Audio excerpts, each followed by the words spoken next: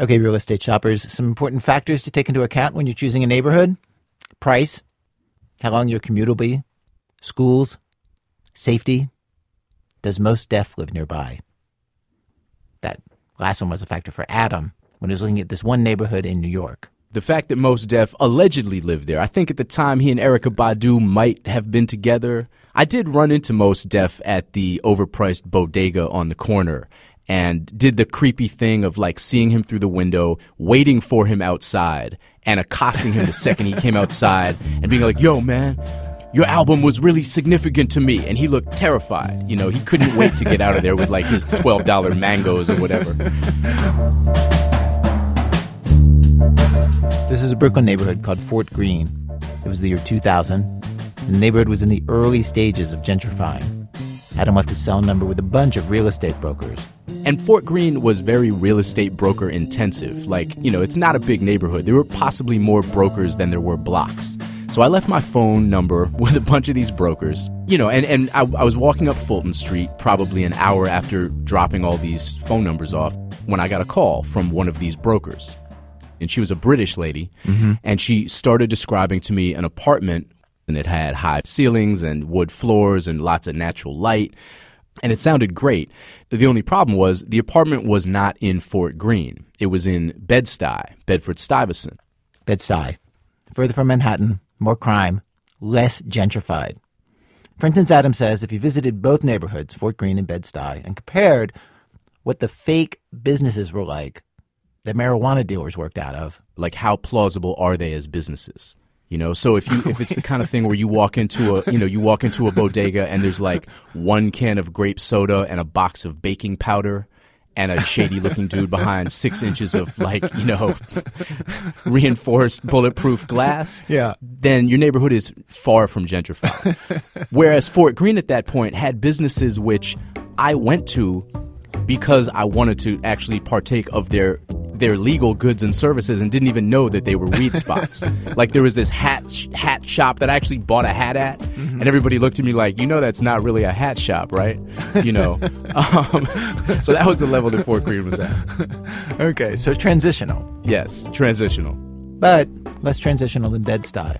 So he bought records in Bed-Stuy. He had dinner in Bed-Stuy. As he told the real estate broker, did not want to live in Bed-Stuy. And so I said, you know, the apartment sounds cool, but I'm going to pass. Bed-Stuy is a little bit boondoxical for me. So, you know, call me if you get a Fort Greene listing. And very quickly and professionally, she switched gears and started trying to convince me that I should check out the Bed-Stuy apartment. So she said, look, I don't know what you've heard about Bed-Stuy, but it's really very nice. It's very safe. It's changing very fast. A lot of white people are moving there. And I stopped dead in my tracks, offended and surprised that after about 10 seconds on the phone with me, this woman wanted to have this kind of conspiratorial nudge, nudge, wink, wink conversation as a way of letting me know that Bed-Stuy was safe for people like me. I was mostly offended by it. So I figured that I should end that line of conversation as forcefully as possible. And kind of, you know, shock her back. So I said, I don't like white people that much, and I'm not trying to live around too many of them. And there was like silence on the phone. And then she said something along the lines of, you don't like white people? And I was like, no, you know, I don't hate them or anything, but they walk around like they own the planet. They're really entitled. They don't make particularly good neighbors. So, no, I'm not really trying to live around too many of them. And there was more silence on the phone. And then very slowly and deliberately, she said, sir, I'm very sorry. I didn't mean to offend you. I can tell from your voice that you're obviously African American. And I cut her off and I was like, no, you got it wrong. I'm white. And then I add something like, no offense. She says, oh, I'm not offended. I get it. I'm black. Which, because of her British accent, hadn't occurred to me. And that's, you know, the next thing I remember about the conversation is basically that the two of us both start laughing. because in the space of about a minute, we had both made so many assumptions and cycled through so many identities. The absurdity of it just, I think, hit us both at once. I assumed that he was black. Well, does he sound black to you in this recording? Yes, he does. And it's just, I realize it's the way he spreads his words out for me. After talking to Adam, I got in touch with the real estate broker, Noreen Sumter. And she remembers this incident the same way he does, with one exception. She says she would not have said, "I'm sorry, I did not mean to offend you. Are you African American?" No, I didn't say that. I just directly asked, "Are you black?" Do I sound like "Sir, are you sorry? I'm sorry." No, I'm not that. I'm like, "Oh, really? You don't like white people? Are you black?" She's no longer in real estate these days. She's a life coach. But she says the thing that set Adam off, the race baiting, wink, wink, don't worry, a lot of white people are moving there, was not something she said to white clients or to anybody else.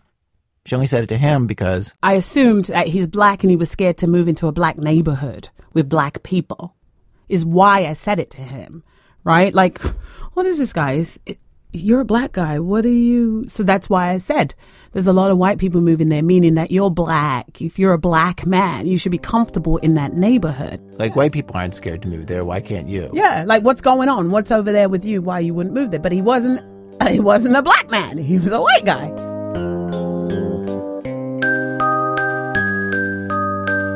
I love the efficiency of this story.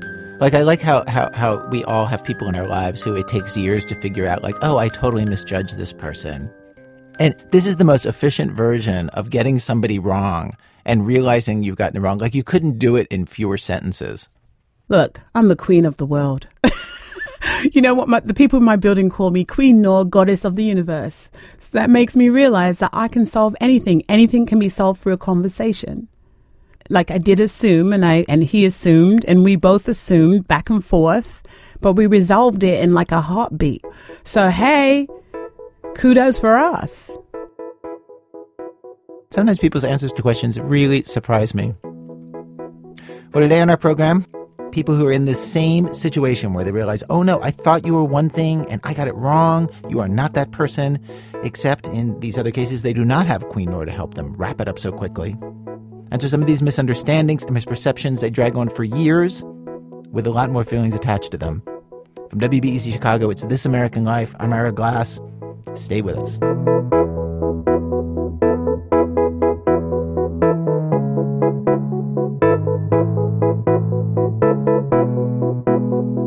That Gwen, who's really online too. And now, a radio host discovering things about his listeners that he wishes were not true. Obviously one of the worst things that could ever happen to a person. I think we can all agree on that. I'm saying this as if this is a problem in my life. It's not at all. Anyway, it recently happened to Tony Beam, host of the radio show Christian Worldview Today in South Carolina. Zoe Chase tells the story. Tony's on early mornings, 92.9 FM, 660 AM, weekdays. His show is for and by the evangelical community. Politics, news, little sports, God. That's his show. All right, welcome back. Hour number 2 of Christian Worldview Today is coming off the shelf, and it's coming straight at you. But just receive it. It's a good thing. Tony and his callers speak the same language. They hate Obamacare and deficit spending. They feel the Christian right gets no respect from the Republican establishment. And when Tony endorses a presidential candidate, enough of his listeners agree with him that candidates seek him out. They come on the air with him. He went with Huckabee in 2008, Santorum in 2012. Last spring, Ted Cruz invited Tony and his wife up to D.C. He sat them down in a private Washington apartment and made a pitch. He was going to unite the Tea Party, the Libertarians, the Evangelicals, and win. Tony told me how much he liked him. Not only did he have the principles and convictions that I have, but he had a political strategy that I thought would succeed. And when we walked out of that meeting, my wife, who is not near as involved in politics or fascinated by as I am, she looked at me and she says, "You do what you want. I'm voting for that guy." Not long after, he went on the radio and endorsed Cruz, a lifelong evangelical conservative. I believe he's the right man for the job. I believe he's the right person that's got insider knowledge, but he's an outsider within his own party because he's willing to call out his party. That impresses me. Tony knows this scene, anti-establishment Christian Republicans in South Carolina. Year after year, he goes to the state political gatherings, the Silver Elephant Dinner, Jeff Duncan's Faith and Freedom barbecue. He grew up listening to Ronald Reagan on the radio, sitting in the kitchen with his dad. And he was telling me, this guy has got the answer for the future. That is a real, American Republican origin story. It is. You and your dad in the kitchen, the eggs frying, listening to Ronald Reagan on the radio. I can hear it, and I can actually, I can smell most people, it was bacon and eggs. My dad loved liver mush, believe it or not, and he would fry liver mush and make liver mush and egg sandwiches. Tony was especially excited this election year. As the establishment candidates Bush and Scott Walker flamed out, his guy Ted Cruz was on the rise. It looked like he had a real shot at being the nominee. Obviously, there's also this other candidate in the race, Donald Trump. But Tony wasn't worried about Trump. He figured Trump does not fit in with people built on liver mush and the Bible. When Donald Trump got in the race, I said, in 3 weeks, we'll be done here. Because there's no way that people are going to go chasing after him. Then came the first Republican debate. The one where Megyn Kelly, the Fox News anchor, asked Trump about some stuff he'd said about women. And unlike this week, Trump was there to answer those questions. You've called women you don't like fat pigs, dogs, slobs, and disgusting animals. Your Twitter account... Only Rosie O'Donnell. No, it wasn't. I'll point out over the 16 seconds of cheering and applause that this turned out to be a very controversial line of questioning. Okay, still going. Thank you. For the record, it was well beyond Rosie O'Donnell. Yes, I'm sure it was. Your Twitter account has several disparaging comments about women's looks. You once told a contestant on Celebrity Apprentice it would be a pretty picture to see her on her knees. Does that sound to you like the temperament of a man we should elect as president? I thought it was fair game. Democrats do pound Republicans with a war on women. And now we've got a guy who's kind of the front runner, who's attacking the way a woman looks and attacking other women by name. Are you kidding me? And frankly, what I say, and oftentimes it's fun, it's kidding, we have a good time. What I say is what I say. I come and crack the microphone after that first debate, and I'm like, Trump's done. This is it. He's really stepped in it now. And I'm plastered with people calling me, telling me how glad they are the way Trump handled himself and that he won that debate. And I was stunned. I thought I was doing somebody else's talk show, that they'd switched frequencies on me and not told me, and that I was actually doing a show in it from a different location. This is crazy. This is not who we are. And that was just the beginning. And I've been waiting for years to hear a politician that talks the way Donald Trump talks. Now, is he going to deliver? I don't know. But I'm telling you, I'm a trumpeter. I mean, unless he's a liar, he's saying all the right things. And, whether his conservative credentials are bona fide or not, that's not the point. Anybody can change. Ronald Reagan did, as we all know. It's destroying us. Alex, I hate to interrupt a great rant, and that was a great rant. And as far as rants goes, that one's right up there. But you said it doesn't. I don't know if his conservative credentials are true or not, but it doesn't matter.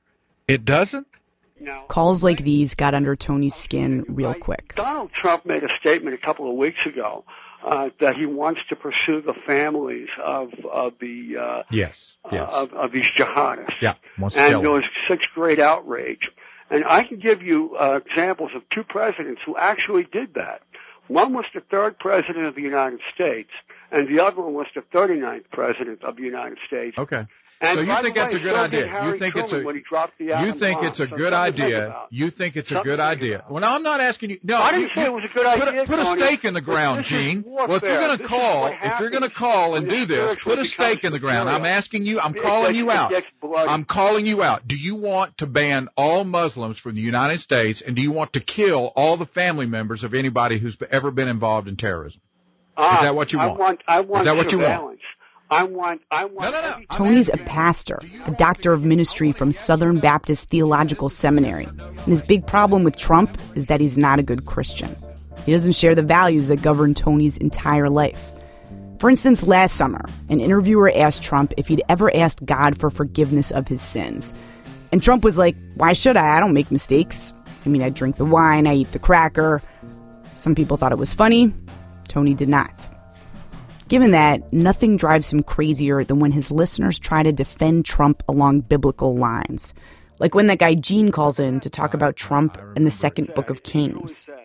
When I sit here and listen to Trump, I agree with a lot of what he's saying. And I want to remind your audience of a person in the Bible. Who took down Jezebel? Okay, what Gene is talking about is, in the second book of Kings, this guy Jehu murdered Queen Jezebel because she had pagan idols around the kingdom.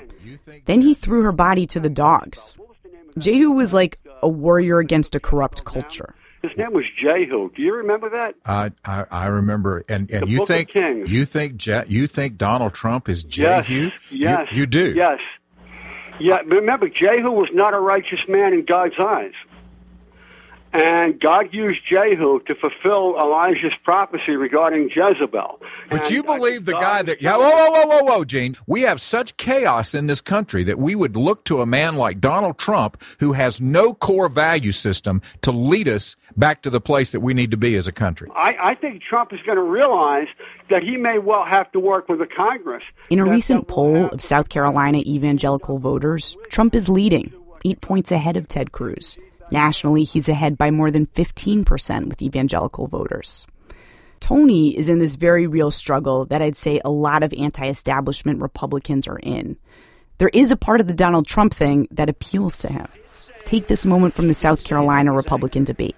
And I could say, I'm not angry. I'm very angry because our country is being run horribly. And I will gladly accept the mantle of anger. Our military is a disaster. Our health care is a horror show. Obamacare, we're going to I got to admit, and replace it. When I hear stuff like that, I'm like, yeah, go. Just, hit him again, harder. And then I step back and go, wait a minute. Do I really want him to be president? This is insane because the emotional part of me cannot take control over the thought process that is going to be what carries us in the long run. And that's what scares me about this whole thing. All of this is being wrought out on pure emotion. It's just been building. Obama's getting his way. Nobody's standing against him. He's ruining this country. He doesn't love America. And we don't have people that are pushing back. And that mindset turns and people get madder and madder. And I'm afraid we're going to split the party and be in real trouble. Do you have a specific memory of somebody calling in the show and you think, oh, wait a minute, this isn't going away? No, Barry. He calls my show a lot, and I call him the Trump interpreter. All right, Barry's on the phone. Hello, Barry. Hey, Tony. I got a couple questions on the Donald for you. Okay, sure, go ahead. Barry is an evangelical Christian. He's very strong in his faith. And when he called and was all about Trump, I was like, oh, my gosh. Now, the pushback that he's doing against the media, various different reporters and so forth, good or bad? It's good and bad.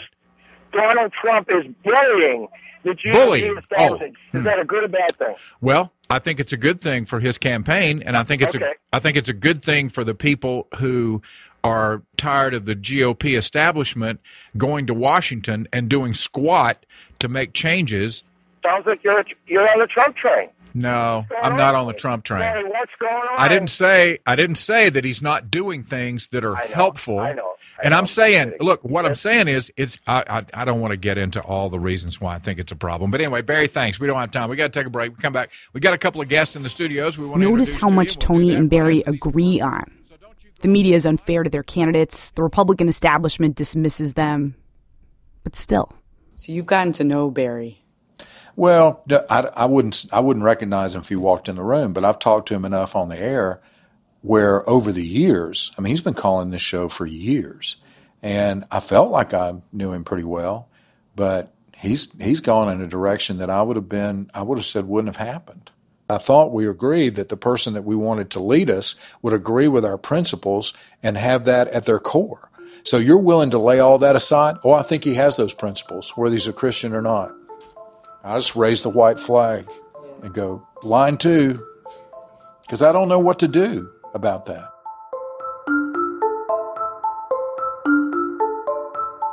So after months of squabbling with Barry and the other callers over Trump, Tony remembers vividly the moment he was sure the ongoing argument with his listeners would finally end. It was the moment he was sure Trump had lost the evangelical vote. It was when Trump said we needed to ban all Muslims from coming to America. My first thought was, no, somebody's got that messed up. So then I find a video where he actually makes that statement. Donald J. Trump is calling for a total and complete shutdown of Muslims entering the United States until our country's representatives can figure out what the hell is going on. And I was horrified. You want to know my initial reaction?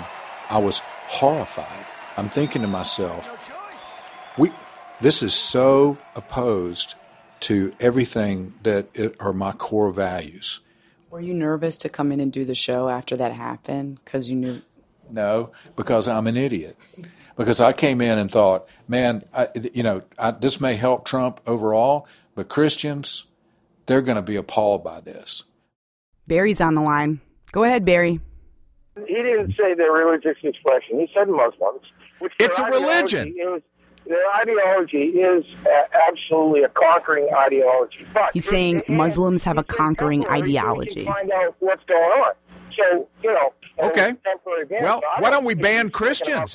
Why don't we, Christians have in their background an ideological conquering mentality. I mean, you look at that Old Testament, man, you got the Jews that were taking over the entire countries. Christianity rose out of Judaism and the Christian Now I'm talking now, Barry. See, this is the way this works. We don't talk at the same time. So, we need to be what I'm trying to get you to see is that once we start down a road where we tell people that because of their religious expression, we're going to deny them entry into the country, we're setting a precedent. Well, I disagree, because that's not what he's saying. It's their ideology. It's the connection with terrorism is what he's talking about. But all Muslims are not terrorists. All Muslims are not terrorists. All Christians don't shoot abortion doctors and bomb abortion clinics.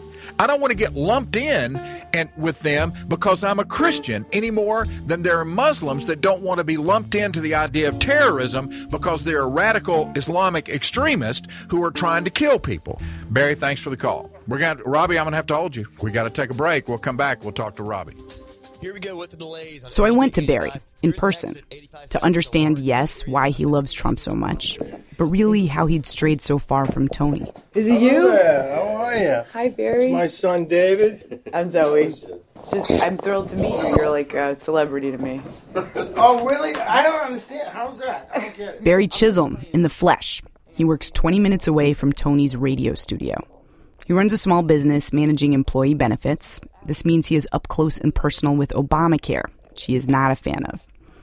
Barry is what you might have pictured, hyper older white guy in a baseball cap. He is indeed an evangelical Christian from Boston. It takes him just a few seconds to wind himself up. Is that part of why you would move down here? Like, it seems like a more friendly environment to evangelicals than Boston is.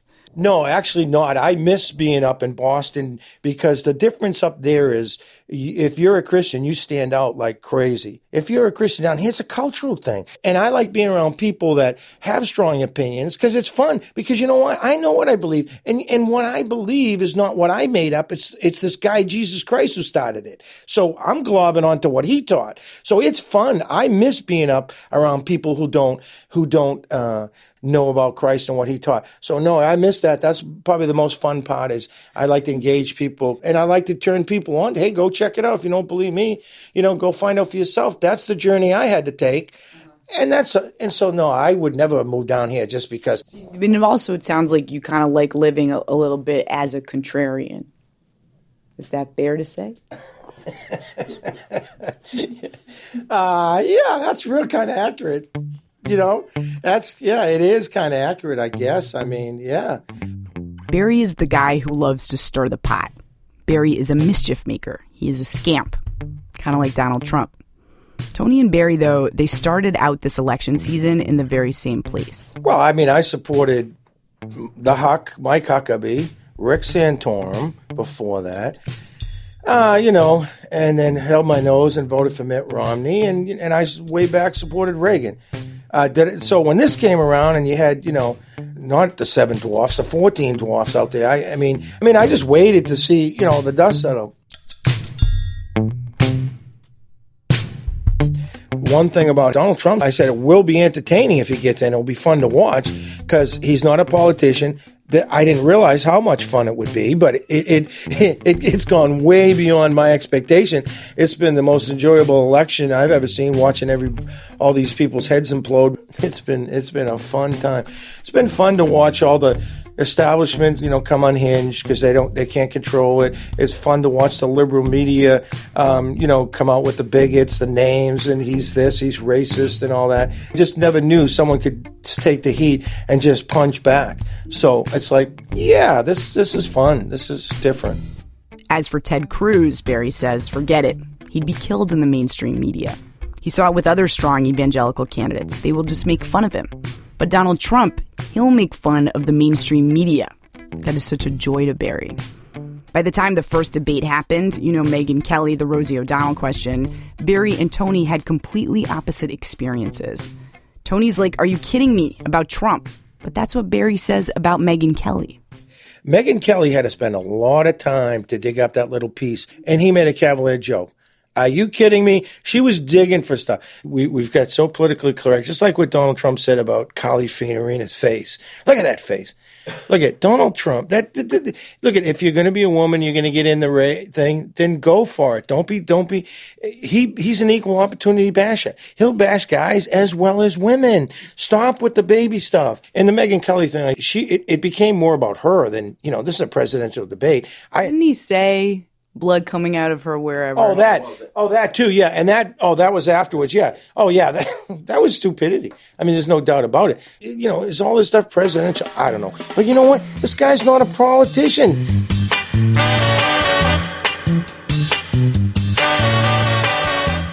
Megyn Kelly, the wall, the ban on Muslims, all this stuff that Tony was sure would drive everyone away. Barry loves those things.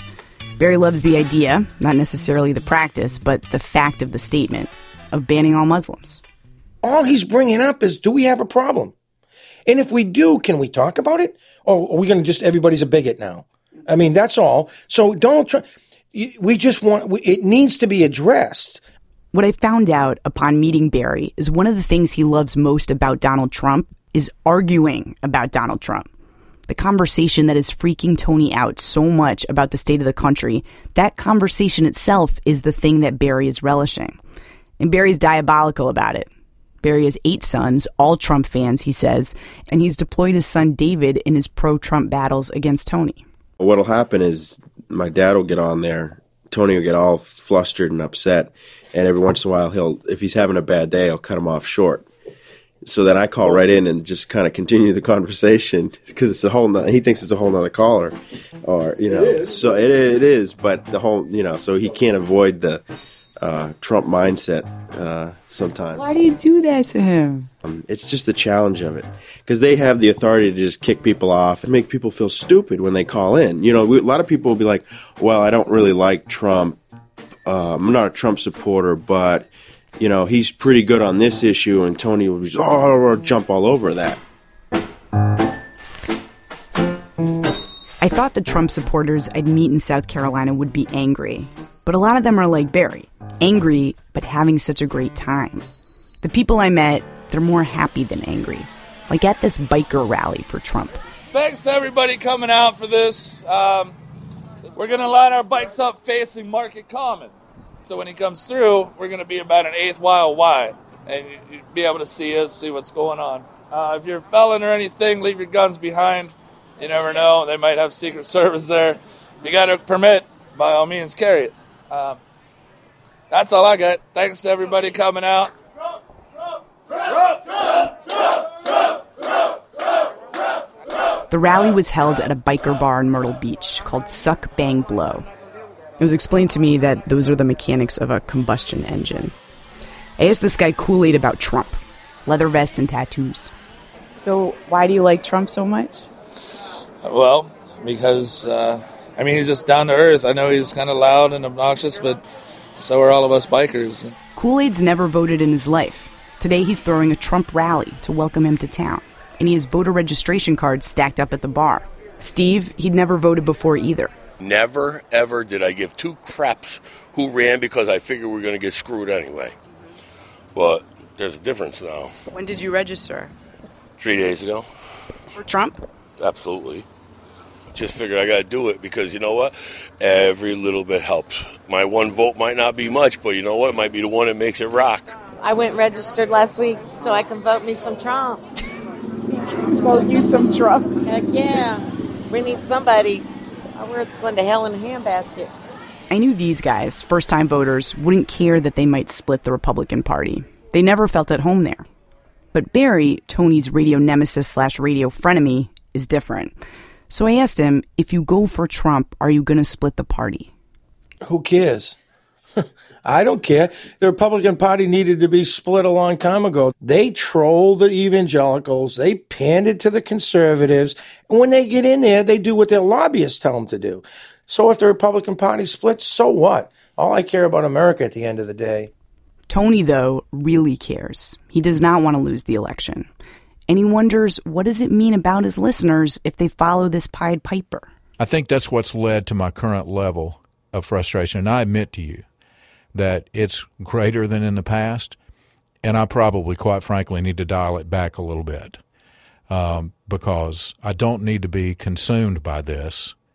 And for the last couple of weeks, I've probably been, this has been very heavy on my mind. And then he has this other worry, this other way of thinking about it. This worry is so personal, at first he didn't want to talk about it. I want to tell you something off the record. But after we talked a little, he agreed to go back on mic. There have been times when I've thought about just giving up the radio show because I don't want to be one who fosters the unreasonable level of anger that's out there. I think that by giving airtime to some of this stuff.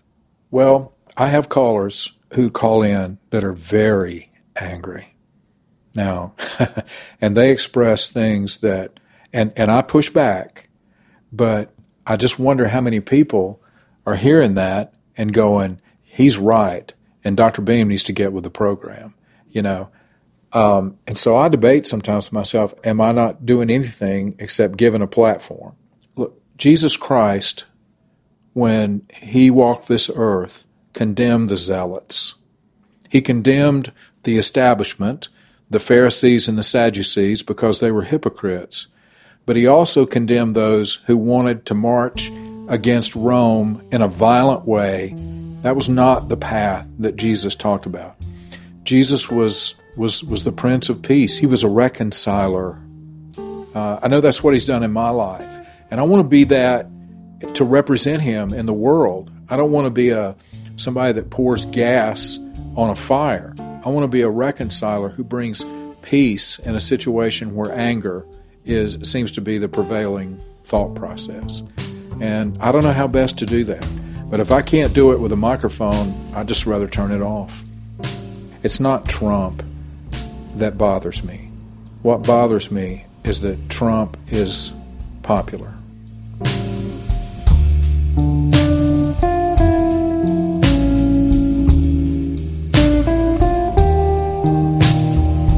That story from Zoe Chase, one of the producers of our show. She'll be doing campaign coverage for us all this year.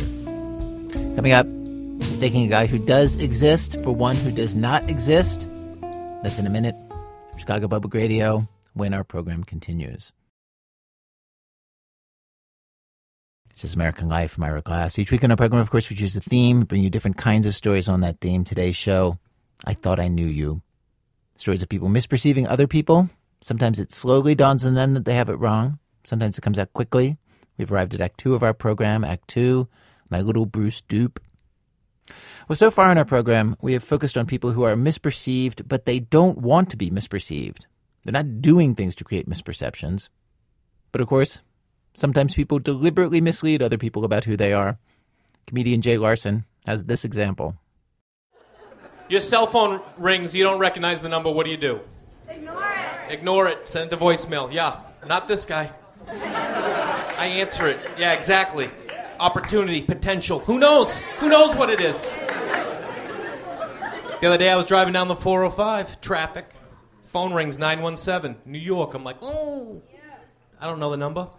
I hit talk. I go, hello. Guy on the other line goes, hey, Bruce, what's going on? My name's Jay, not Bruce. So clearly I go, nothing much, man. What's going on with you? And he goes, I'll tell you what's going on. I just got an email about the budget. It's supposed to be $15,000. Now it's $10,000. I'd like to know what the hell's going on. And I grabbed the steering wheel. I was like, all right, focus. Focus right now. Your name is Bruce. There's a budget. It's $15,000. Now it's $10,000. No one's happy about it. Just go with this. Go with this. I didn't know much. I only knew what he told me, so I just said it back. And I go, $10,000? It's supposed to be $15,000. He goes, yeah, well, I just got an email, and now it's $10,000. And I go, hey, I don't know what to tell you, man. I'm on the road right now. I haven't even seen the email. And he goes, are you behind this? Did you send it out? Like, giving Bruce some attitude, you know what I mean? And I'm like, no way I am taking that. There's no way. And I go, listen, bro, the budget was $15,000. We had a couple extra expenditures. It went up to $16,200. I reworked it, got it down to $14,700. We had $300 to play with. I called it $15,000. I sent it out. He goes, yeah, well, now it's $10,000. And I was like, oh my God, that worked. Stay focused. Stay focused. I'm not even enjoying it. You know what I mean? I can't even laugh. I have to stay. I'm like literally in it. I was just in it. He goes, did Larry okay this? Now he's throwing Larry at me, yeah. So I go, listen, I took it to Larry. He said it looked fine, but I knew it was my ass on the line, so I ran it by Jennifer just in case. She said it looked good. I sent it out. He goes, yeah, well, now it's 10. And I was like, this guy has no idea what's going on over there. He hasn't talked to Larry. He hasn't talked to Jennifer. I just made her up. Clearly, he has not spoken to Bruce. He goes, listen, man, what are we going to do about this? I go, bro, I'm on the road right now. I haven't even seen the email. Why don't you call Larry, check in with him, see what's going on, give me a call back. Literally, like, throwing the fishing line out, being like, please say yes, because that phone call return is going to be amazing. And he goes, listen, why don't we wait till you get home, you check the email, you call Larry, you call me back. I go, nah, bro. Larry knows way more about this than I do. Give him a call me back. He goes, okay, hangs up the phone. To which I explode with euphoria. Because there's a small business in New York somewhere that's crumbling to the ground. Over $5,000. No one can find Bruce. No one's talked to Larry. And they don't know who the hell Jennifer is. Excitement. Not even done. I get home. I'm so excited. I call some friends, tell them what happened. I think to myself, you know what? I'm going to save that guy's number. Give him a call in a couple days. Check in. Touch base. See where we're at. I save the number on my phone under random guy. He's a random guy. I don't think about it. A couple days pass. No big deal. Laying on the couch, watching the game. Phone rings. Dining room table. Watching the game. Get up. Pick up the phone. Look down. Random guy. And I think to myself, random guy? I don't know any random guy. Who the hell's random guy? And then I was like, random guy! Now I'm freaked out, you know what I mean? I'm in my house, they know where I'm at. People's lives have been affected. But this is who I am, you know what I mean? I started this thing, I'm going to see it through to the end. That's how I saw this. Put in my earbuds, just get a little distance, just get some distance, you know what I mean? I hit talk, I go, hello, same guy. Goes, hey Larry, what's going on? Now he's calling me Larry. He knows what's up, but I'm not going to cave, you know what I mean? And I go, nothing much, man, what's going on with you? And he goes, listen, I got us on conference call with Janelle and Marie. Like I'm backing down from Janelle and Marie. So I go, hey ladies. Welcome to the call. As if to say, welcome to the show. Here we go. How long are we going to lie for? How long do you want me to lie? Because I am going to go all the way. Marie, she takes the lead. She goes, hey, Larry, what time is it where you are? And I look at the clock, and it's 5:30. And they're a New York company, so I go, 8:30. It's 8:30, like sprinkling more lies, and like, I can fool them. She goes, really? What's the weather like? And I go, weather is nice. She goes, really? This doesn't sound like Larry. And I go, oh, yeah? Who's it sound like? And the guy who called both times, he chirps in. He's like, sounds like Bruce! Like he's going to blow this case wide open, you know?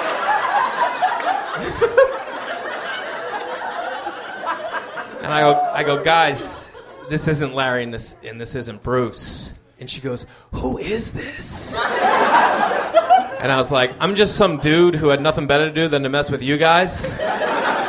Marie did not like that. She got pissed. She started yelling at me. She's like, we're a small business trying. I'm like, oh, I know. She's like, you think this is a joke? And I was like, a little bit. She goes, let me ask you something. I go, no, you let me ask you something. And she goes, what? And I go, where we at with the budget?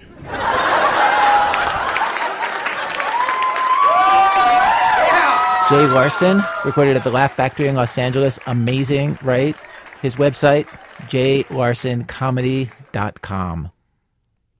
Act 3, A Light from the Other Side. I think a lot of kids would be really shocked. I think the right word is shocked at how well their teachers understand them. You know, when teachers are good. Good teachers can talk to you forever about this kid or that kid in their class, their good qualities, their bad qualities. And when you're a student and there's a teacher you respect and the teacher thinks badly of you, that is just like a horrible feeling that you may or may not get to correct. Eve Abrams tells this story. I taught elementary school for 10 years in New York City at this place called the Neighborhood School. It was one of those schools where students call teachers by their first names and where teachers really get to know their students well, their families, their strengths, their dramas. But sometimes one kid stands out. This is a story about one of those kids and his friend and his teacher.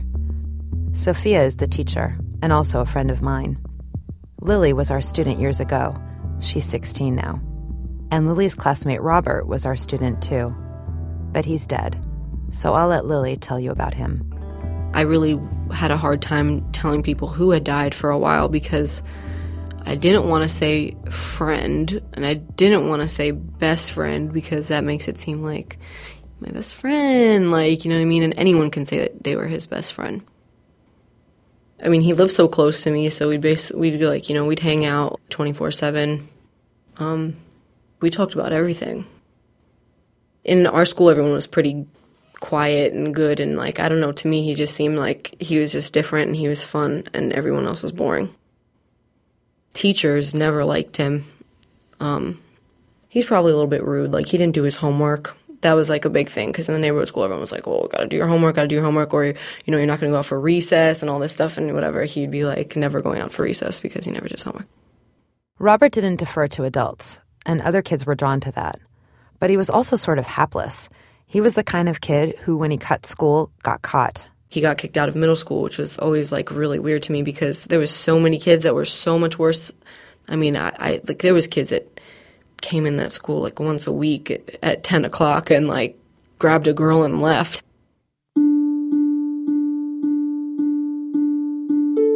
I had a crush on him like the second I saw him.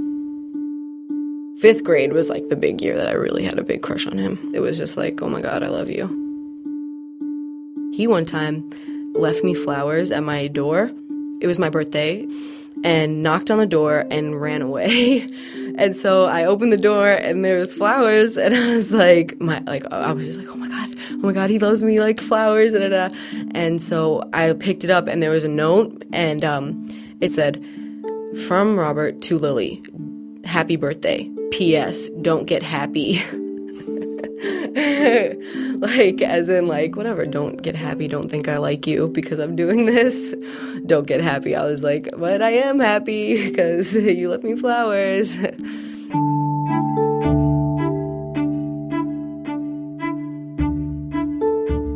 I realized it's actually because I liked him so much as a friend, and I never really had somebody that was a boy that I liked so much as a friend. So I figured, you know, I must be in love with him, or I must like have the big, but you know, it's also like, I just actually always really liked him as a person. That's how Lily saw Robert. Sophia saw him differently. After he was in my class, Robert moved on to Sophia's class right next door, and a lot of times I'd see and hear them out in the hall together. Mostly I'd hear Sophia. She would lecture Robert about homework and effort and attitude, and her voice got really loud and annoyed. While Sophia lectured, Robert just stood there.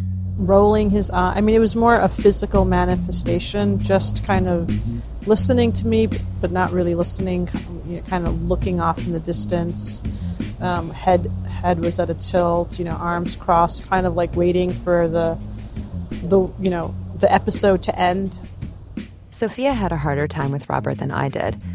He was older by the time she taught him, but his reading wasn't much better, and he still struggled with his schoolwork. He'd also gotten really good at deflecting all of the things that teachers would try, ordering, cajoling, tricking. Sophia would see Robert around the neighborhood after school, hanging out with older boys, doing nothing much, and it frustrated her to no end that this smart, charming kid seemed headed for a lifetime of dead-end jobs and disappointments. At one point, when I was kind of getting near the end of my rope, I talked to his family about making him stay after school in the classroom just so he can get his homework done.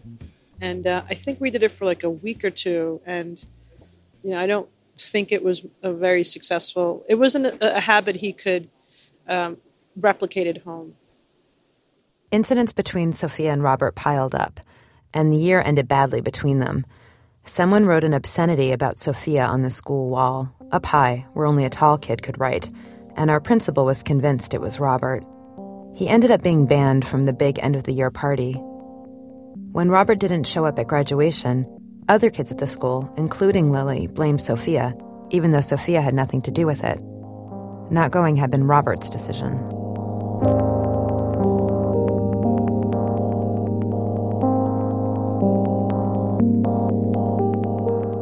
Mostly, Sophia felt she'd done the best that she could with Robert, but she wasn't sure. She felt bad when she thought about him, bad for not reaching him, bad for having been hard on him, and for the next few years, she dreaded seeing Robert around the neighborhood, especially with other kids she knew, like Lily. And then one day, Sophia heard Robert was dead, stabbed to death for reasons no one knows even today. He had just turned 16 2 weeks before. After Robert was killed, I had this nightmare. I dreamt that, 2 or 3 of the girls in that class were really upset with me, and they were talking about the time when I had asked Robert to stay after school and work on his homework. One of the girls had accused me of preventing him from joining a basketball league, and she said that because I didn't let him do that and because I made him stay after school to work on his homework, he didn't get a chance to make better friends and do something that was better for him and more productive. And I really felt like, maybe they have something there. If nothing else had happened, Robert would have stayed like that in Sophia's head for years. A kid she always had regrets about, always wished she'd done a better job with. But about 6 weeks after Robert died, Lily came back to her old elementary school and showed up in Sophia's classroom out of the blue, and she did something none of our students had ever done. I was surprised to see her, of all people, in my room, in my class, visiting me. And then she said, well, I wanted to give you this, and she handed me a note that she'd written. And then she left. And then when I read the note, I just couldn't believe I had to read the letter over again. I keep it in my wallet. I wanted to frame it, but sometimes I feel like I just need to read that letter again, just to remind me. Would you mind getting a note? Sure, I'll read it.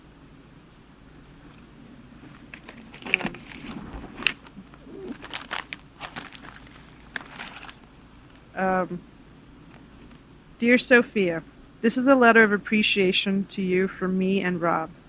Thank you very much for coming to Rob's wake. I know it would have meant so much to him to see how many people showed up.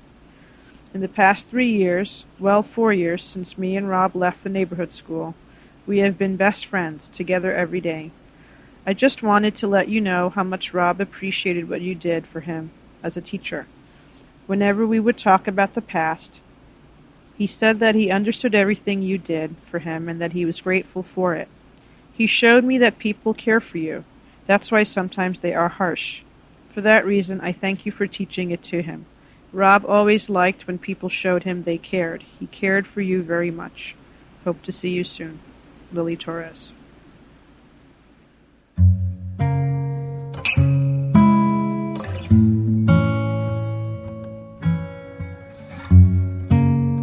Lily wrote the note to Sophia on an impulse while she was grieving. She wasn't sure if it was the right thing to do, or if it was weird, or even if Robert would approve. But before she could talk herself out of it, she sat down at her kitchen counter and wrote it on a pink Post-it. I think the thing is, I really wanted people to know that he was a really great person. I mean, teachers were just always not liking him, and I just maybe thought, even if one teacher that he had knew that he liked them, or that, not to change his reputation with, every teacher that he ever had, but I was just trying to take a little bit of bad off of his name, because I don't think he really deserved any bad at all. He was so mature about that whole thing about her, and I wasn't at all. And I thought maybe by showing her that she would know that he actually turned out pretty well. He said, I'm not mad because I think that she was trying to do the best thing that she could for me, because we were talking about Sophia. I was just kind of like, she didn't know how to handle you, and he's like, what are you talking about? She didn't know how to handle me. I was bad, and she was just trying to help me, and he said that he was thankful that she took the time out to even care about him, even if it was yelling or whatever it was. It showed, he said that, it showed him that she cared. Sophia never wrote back to Lily. She'd wanted to find the perfect way to thank her, but she couldn't decide what to say. And then she figured too much time had passed. Though Lily doesn't see it that way. It's fine that, if she doesn't write me back, or if she does, I don't think it's ever too late. You just never know what people need to know.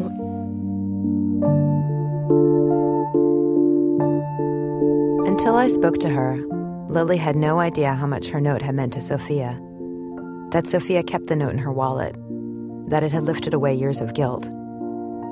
For Lily, the note was about saving Robert, the part of him that was left in the world. She hadn't realized that it would also rescue Sophia.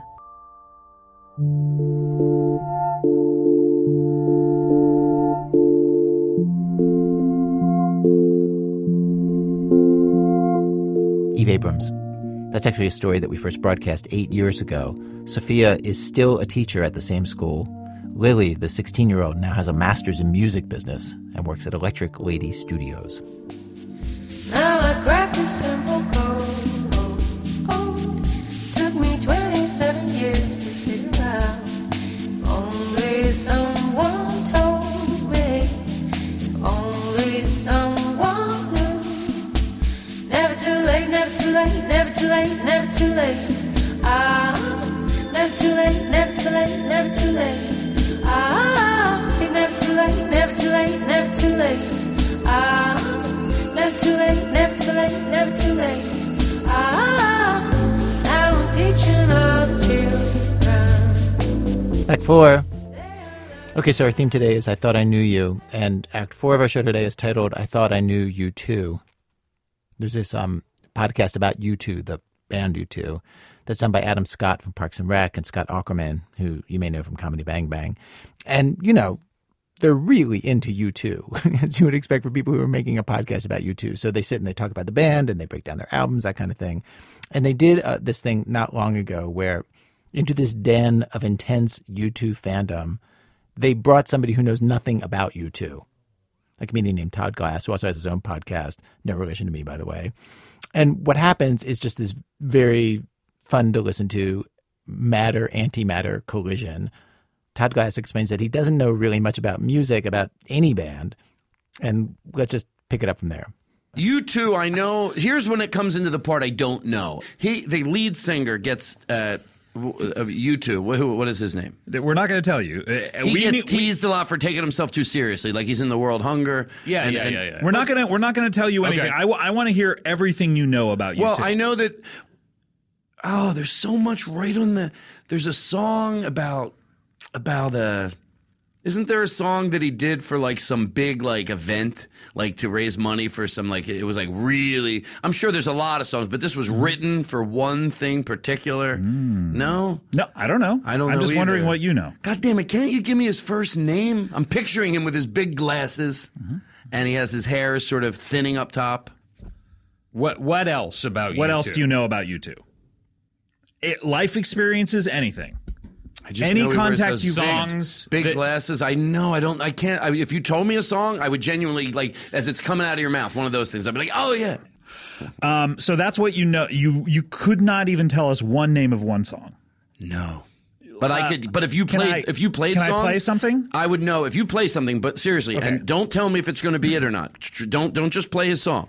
I'll tell you if it's his song or not in a heartbeat. I bet. Okay, so I'll play a song, and I'll know if it's his song or not in a heartbeat. I would imagine. Maybe I'm wrong. Okay, so I'm going to play a song. You tell me if this is a U2 song sung by Bono. And I'm going to just tell you. I think I could know pretty quick. No. Okay. It's not. It doesn't have enough soul. Okay. Would I be right to say that? You are. That was Jerry Rafferty, Baker Street. Yeah. All right. Well, the next one is going to be him probably. All right. Here we go. Ready? No. You're right. This is Steely Dan, 19. All right. One of these is going to be U2. Okay. All right. You ready? Uh huh.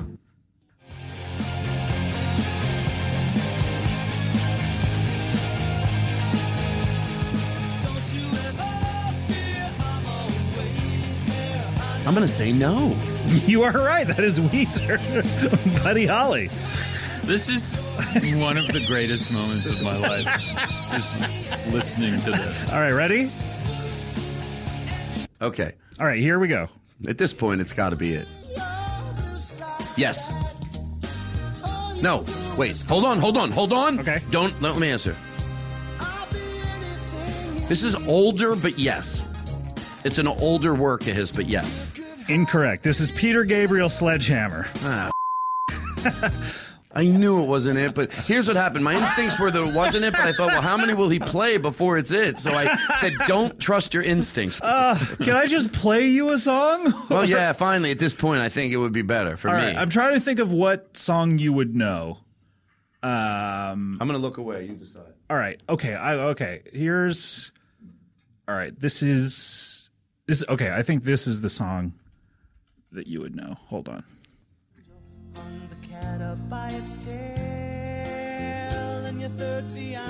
No, this isn't him. No. This is him. No, it isn't. Oh, shut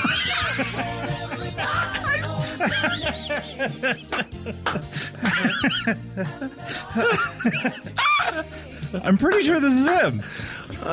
This is definitely him. This isn't him? All right, look. God. All right. Scott. Yes. No bullshit. Play the song, look me in the eye, and play a real song and stop around. All right. I'll be able to tell. I gotta find it. Just play the song. Seriously. Okay. Here we go. Scott, look me in the eye. I am looking you in the eye. Okay. Yes. Okay. Let me just hear a YouTube of a U2 song. All right. Here we go. This is U2's. I'll recognize it. This is probably U2's most famous song, I would say, out of all. Yeah, don't play something new. Play something. I knew this was them. Okay, now really play their song. Okay, here's the real. Now I really do want to hear it. Oh, it's connecting. All right. Cruise her around the town, show everybody what I found. Rock and roll with all my friends, hoping the music never ends. All right, here's a new song. Is this U2? Yes, I know this song. Jesus Christ, you know how exhausted I am? Yeah, I would imagine. Oh, that was I'm fun. literally out of breath. I could have done that forever, though. Just listen to.